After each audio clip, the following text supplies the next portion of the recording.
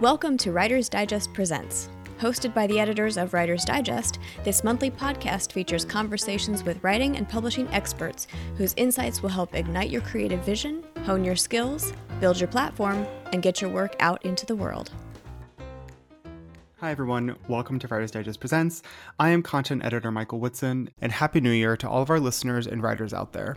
I'm so excited to be bringing you the first episode of our third season of Writer's Digest Presents, and the first episode of 2024. If you're new to the pod, Writer's Digest Presents is a mostly monthly podcast with author interviews, writing advice, editorial roundtables, and more. So it's the early days of 2024, and with every new year comes new goals and new resolutions.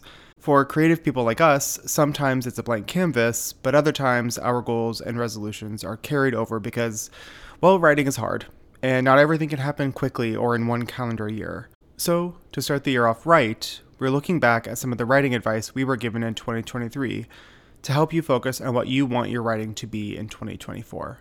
So let's jump right in. At the beginning of the year, Editor-in-Chief Amy Jones and I sat down with best-selling author Cherie Dimaline to discuss her book Venko and how she writes charismatic villains. Listen here to how she explains the way she offers readers necessary backstory while avoiding the dreaded info dump. When I'm writing a book, I feel very comfortable in that space, and I always defer to the characters. It's something that features in, I think, most of my work where I need to get information across. I hand it over to the characters. So,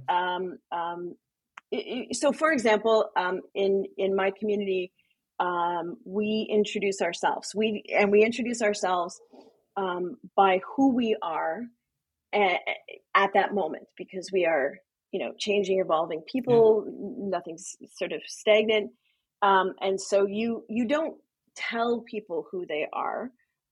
You offer them the space for them to be able to come into it and tell you, what's important to them, how they identify, who they belong to, all of those things in that space. And I thought it's such a beautiful way. It's, if we're really listening, people tell us who they are, all the time. And I think we just need to be better listeners in a lot of cases. But so I hand that over to the characters. It was something in one of my earlier works, The Marrow Thieves.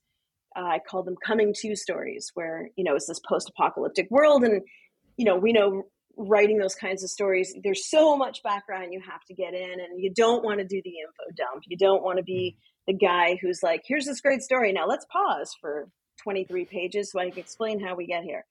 Give it to the characters. So first of all, you need to really, you need to know your characters. And if you're not sure about them, you'll get there through this process. So you got to trust in this process.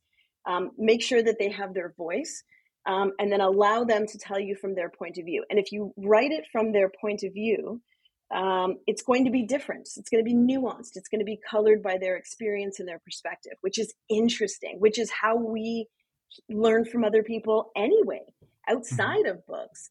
And so that was easy for me. I don't mean easy technically or craft wise. I mean, just in terms of getting information across. Let's have a conversation. Let's have, in one scene, let's put them all in a closed bar and just do a ceremony that consists of drinking all of the gin and vodka that they can find and see what happens, right? So they're going to have conversations. We're going to learn things, and it's going to be hilarious, and it's going to be messy, and that's the good stuff. That's the interesting stuff. So you don't have to. I always try and remember. Okay, I have to trust my readers. Like, I don't need to lay this out A, B, C.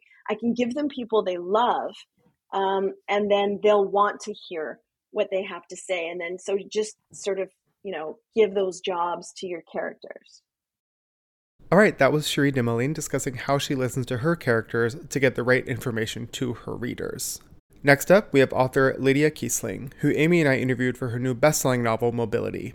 Here, Lydia discusses how her experience writing her first novel differed drastically from writing her second, and her advice on how to find a writing routine that works for you. I have been oppressed by the sort of butt in the chair axioms so much. And I mean, I do think there is definitely value in cultivating the ability to sometimes sit down and write when you don't feel like writing. That, yes, is very important.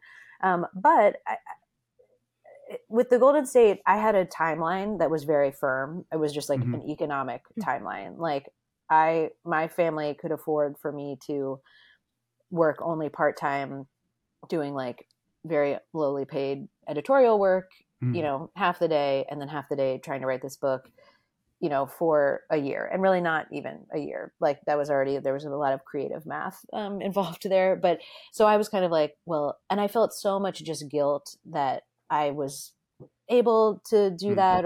And another thing is that, I was writing that when I had a toddler. And so I was paying, so the paid work that I was doing almost covered her daycare.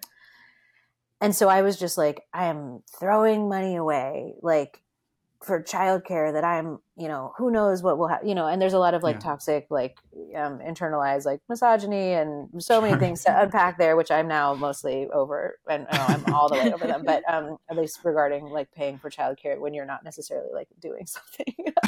But I felt like I had to work every day. I had a spreadsheet. I was like, this is the day, this is the date, this is the starting word count, ending word count. And then if I didn't write, I had to like put the reason.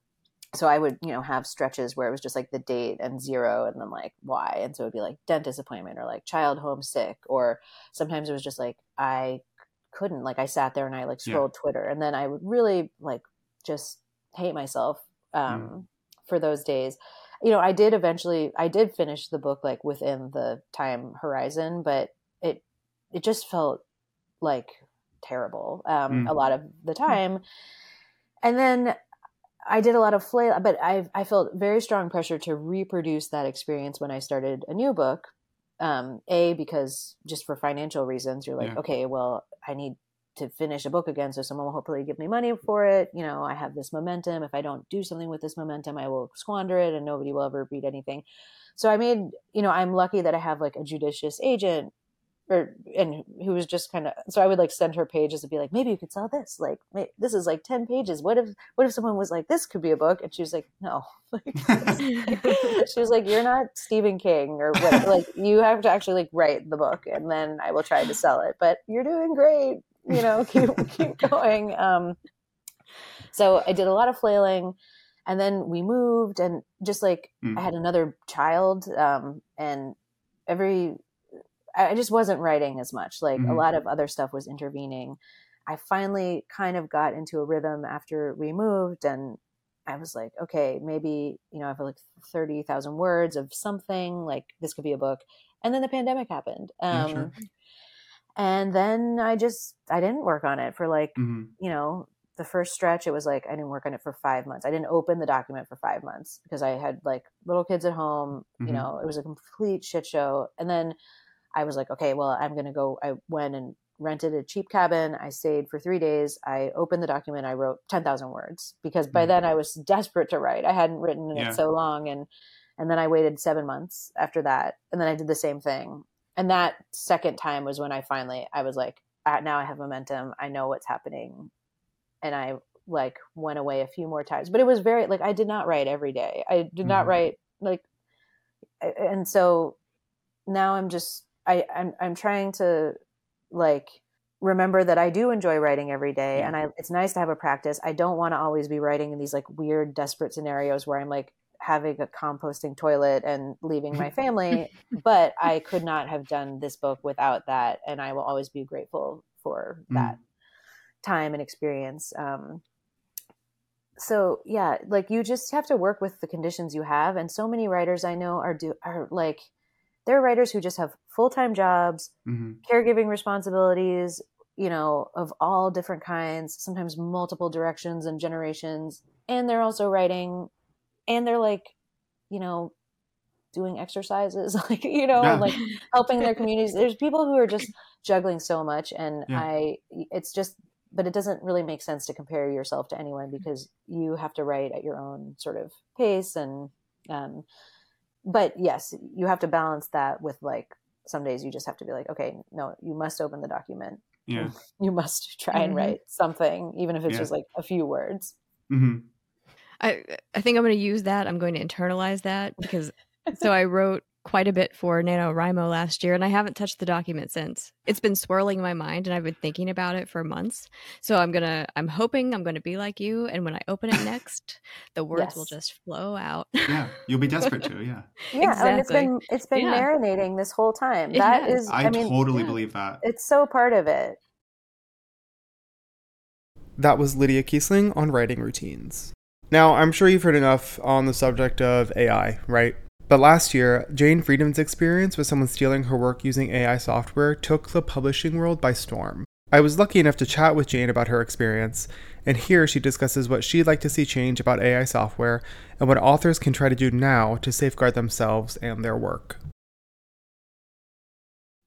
I would like to see companies like Amazon put protections in place to avoid the blatant abuses. I would like to see authors, all creative people's moral rights respected. So giving them the choice of whether or not they want their work informing these models or used in any way, I think they ought to be given. They shouldn't have to opt out. It shouldn't be an automatic opt-in process. Right. So that's kind of what I mean by moral rights, which are stronger in the EU, unfortunately, than they are in the US. I'd like to see greater transparency with the companies that develop these models about how they were trained. I remember back when Wikipedia was considered a scourge. And, seriously, I've actually been thinking about that a lot with this conversation. Yeah. Yes. And, it kind of was not particularly trustworthy in the beginning, but it found its footing, and everything at Wikipedia now is sourced for the most part.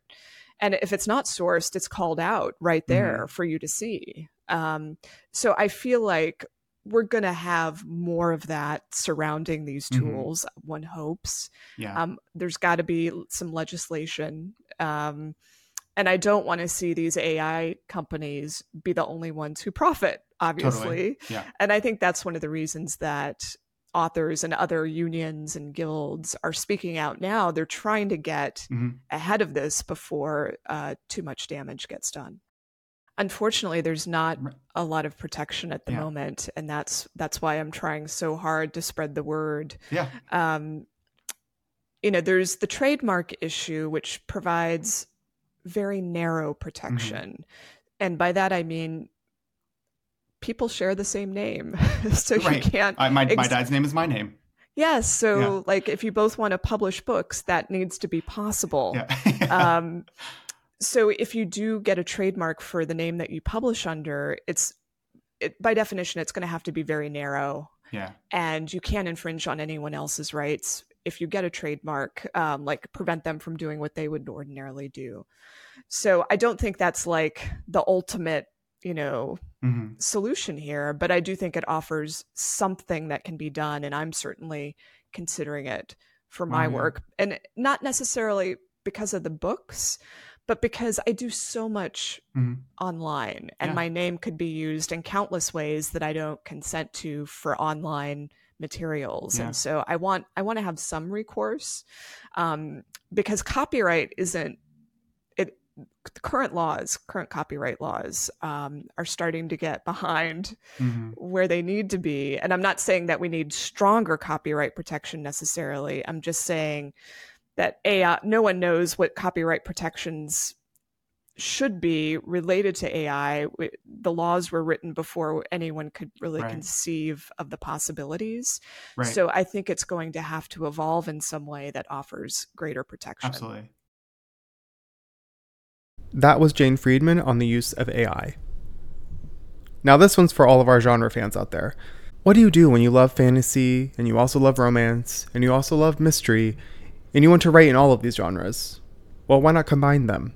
Here, author Rob Hart talks with me and Amy Jones about his novel The Paradox Hotel and why he loves to combine genres.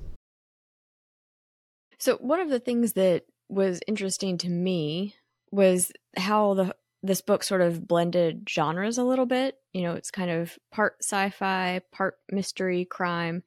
And I wondered what blending those genres allowed you to do with the story, or to get away with in the story, that sticking to one clear genre would have prohibited or made more challenging.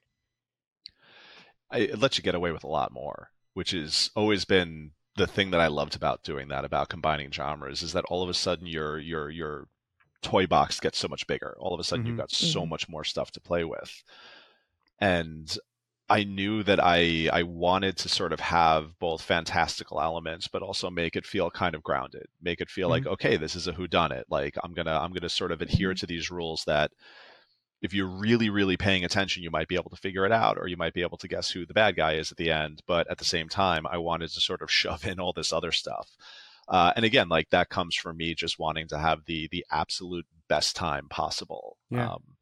What was funny is my next book, which is coming out in June. It's called Assassins Anonymous, and it's about basically like a John Wick level hitman who gets into a recovery program for killers. And it was weird, after the Warehouse and Paradox Hotel, like sort of leaving that cross genre spec sci-fi thing and going into just a contemporary thriller. And there were so many times my instinct was to push it further and do something weirder and start bringing like sci-fi elements into it. And I actually kind of relish that challenge of like, no, this is going to be grounded. Like this is something that can happen right now. And those limits can be fun sometimes because they push you to be a little bit more creative. They push you to work a little harder. But I'm not going to lie. I did kind of miss the ability to just do literally anything I wanted. Yeah. That was Rob Hart on the fun of combining genres. Now, something that's important for all authors to consider is self-editing. But how about the difference between editing and revising? Here, I sat down with professional editor and author Tiffany Yates Martin on the importance of self-editing and how to know the difference between editing and revising. The way that most authors, I think, will start to, because we don't teach how to self-edit, the way that most authors will go about it is they finish the end, and then they go back to the beginning and they start going through, and you get sidetracked on this sentence isn't saying what I want it to. This word is not as beautiful as it could be. Oh, I need to fix this, but later it also has this other element I need to remember to fix. And so you get lost in the story. I'm feeling personally attacked. Right. Sorry. But it's common. I mean, we don't know any other way to do it. And totally. It makes logical sense. But that's sort of jumping right into revising without doing the editing first. And the editing is what a professional editor does. But as I said, it's also what every author should have as a skill set. And that means, the easy way to think of it is editing is assessing, revising is addressing. So editing is where you look at what you have on the page and see how closely it matches what your vision is, your intentions, how effectively it's conveying the story, whether all of the elements are in place in a way that draws the reader in and keeps them hooked and maintains momentum and all the things we want to do as authors. Once you know what is and is not on the page, what is and is not working as well as it could, then you go back and revise. But if you just jump in, it's like, I'm big on the metaphor. It's like starting to build a house without a blueprint, totally. Without looking at what it's supposed to look like. You have to see what you actually have. That was Tiffany Yates Martin on the difference between editing and revising. Finally, Amy and I ended the year on a high note, chatting with author Byron Lane about his new novel, Big Gay Wedding. Big Gay Wedding is a masterclass in writing dramedy. Listen here to Byron discussing the difference between writing drama and writing comedy and how he blends the two in his stories. My husband, Stephen Rowley, he's also an author of The Celebrants and The Guncle, and sometimes we can't help ourselves and we'll talk about writing at lunch and dinner. And both of us do that kind of, try to strike that balance of comedy and drama. And we both sort of write towards the drama because the comedy feels a little more natural for us. So, I'm working on a new book now, and I'm thinking, all right, where's the loss going to come from? Where's because I already know where the funny is going to come from. So I'm like, what's going to happen to these characters that's going to tug on the emotion. So I do try to do that. And there's also this weird balance thing that I'm still learning how to juggle. Especially after A Star is Bored. Sometimes this happens. The book came out, people were kind and the reviews were lovely. But I have some really smart writer friends who were like, oh, do you notice how in this scene you threw in this moment in the middle of a really dramatic moment? And sometimes you take people out of the emotion with the comedy, or you take people out of the comedy with the emotion. And so it's always a little bit of a juggling act. And I'm glad you feel like it was smooth sailing through some of Big Gay Wedding. Yeah. Well, piggybacking off of that, sort of in the process, did you ever decide to like rewrite something from a different emotional perspective? Like after you wrote it, were you like, I think maybe I want to play this more emotional, or like, I'm thinking of this in a more comedic way? That's a great question. Yeah, I think that definitely happens. I mean, I would put that under the umbrella of just like, this isn't working right. Sure. You know, and then you start to look at, well, what choices can I make that are different? So maybe this conversation doesn't take place in the barn, or maybe this isn't a conversation between the mom and the neighbor. Maybe this is a conversation between the mom and the grandpa. Yeah, and who each have their own things going on. And so sometimes it's kind of tossing that stuff around, and then sometimes it's gut. So like, there are some parts of Big Gay Wedding that some of my smart writer friends suggested I cut, but they made me emotional. And so I was like, I tried to hang on to them and just try to trust, like, all right, well, if it's making me feel something, I hope it'll make someone else feel something. That was Byron Lane on writing dramedies that make you laugh and cry. You can find all of this and more in all of our podcast episodes, so be sure to subscribe so you never miss an episode. And I thought I'd close this episode with just discussing this year's resolutions. Personally, my goal is always to draft that novel, right? But I get so in my head about how long novels are, and I always feel really intimidated by the fact that I feel like I can't quite get a story out there that is that long, that sustains for that long. And so this year, I decided that my goal for now is to write one short story a month for 12 months, so that by the end of the year, I hopefully can look at it and say, look, Michael, you've got these stories in you. Just keep doing it. Keep working towards something, and eventually you will get to that longer piece, which will be your novel. That's it from us this month on Writer's Digest Presents. I am so excited to share more author interviews and writing advice all year long here on the podcast. But while you wait, you can always check us out on writersdigest.com or subscribe to the magazine, Writer's Digest Magazine, and check us out on social across all platforms at Writer's Digest.